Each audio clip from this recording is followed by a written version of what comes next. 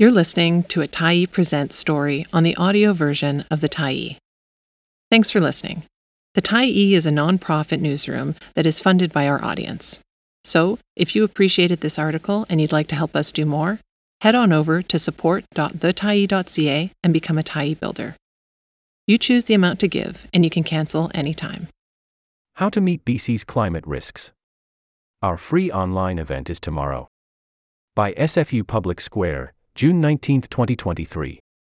With the mounting climate crisis, British Columbians can expect more floods, fires, and other disasters in their future.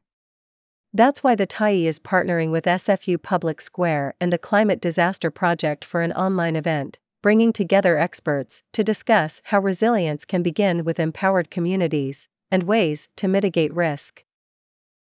Tomorrow, Tuesday, June 20th, tune into our online stream to hear from people personally impacted by climate disasters, and to consider how we can come together to heal and rebuild after devastation. We invite you to share in this vital conversation, empowering communities to endure climate disasters.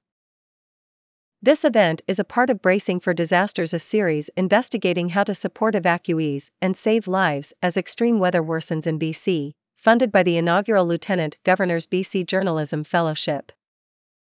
Read more about the speakers and panelists below. Francesca Fionda, moderator. Francesca is an investigative reporter and regular contributor at the Tyee. As the first ever recipient of the Lieutenant Governor's BC Journalism Fellowship, she spent months reporting on climate disasters in British Columbia.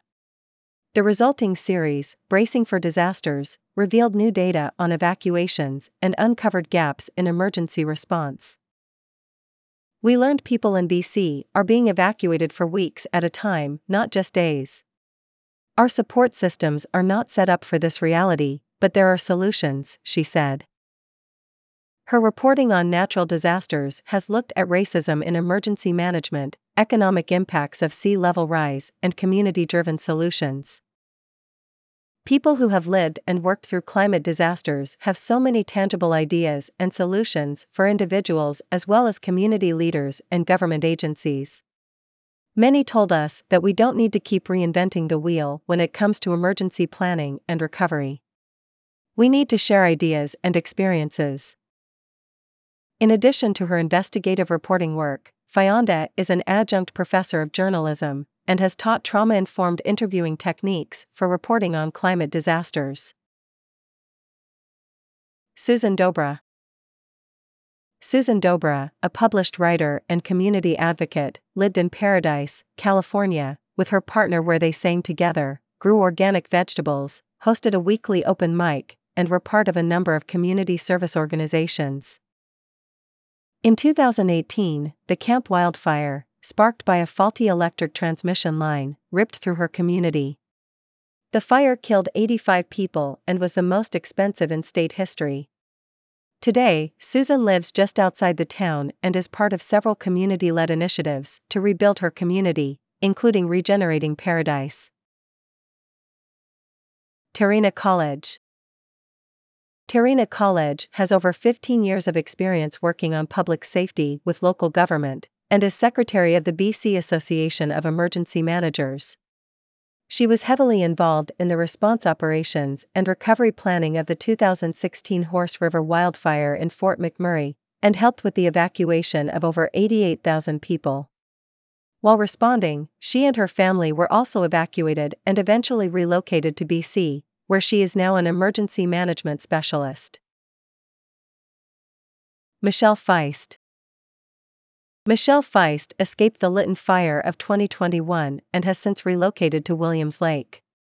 Feist is a retired mental health nurse who remains connected with the people and neighbors she had in Lytton. She's a former Red Cross volunteer and was an emergency support services volunteer during the 2017 Elephant Hill fire. Read her as told to story in the Tyee, in collaboration with the Climate Disaster Project. Tyrone McNeil. STO, Low Tribal Council President and Tribal Chief Tyrone McNeil, a member of Seabird Island Band, has worked to advance Indigenous languages and education through collaborating with First Nations across the country.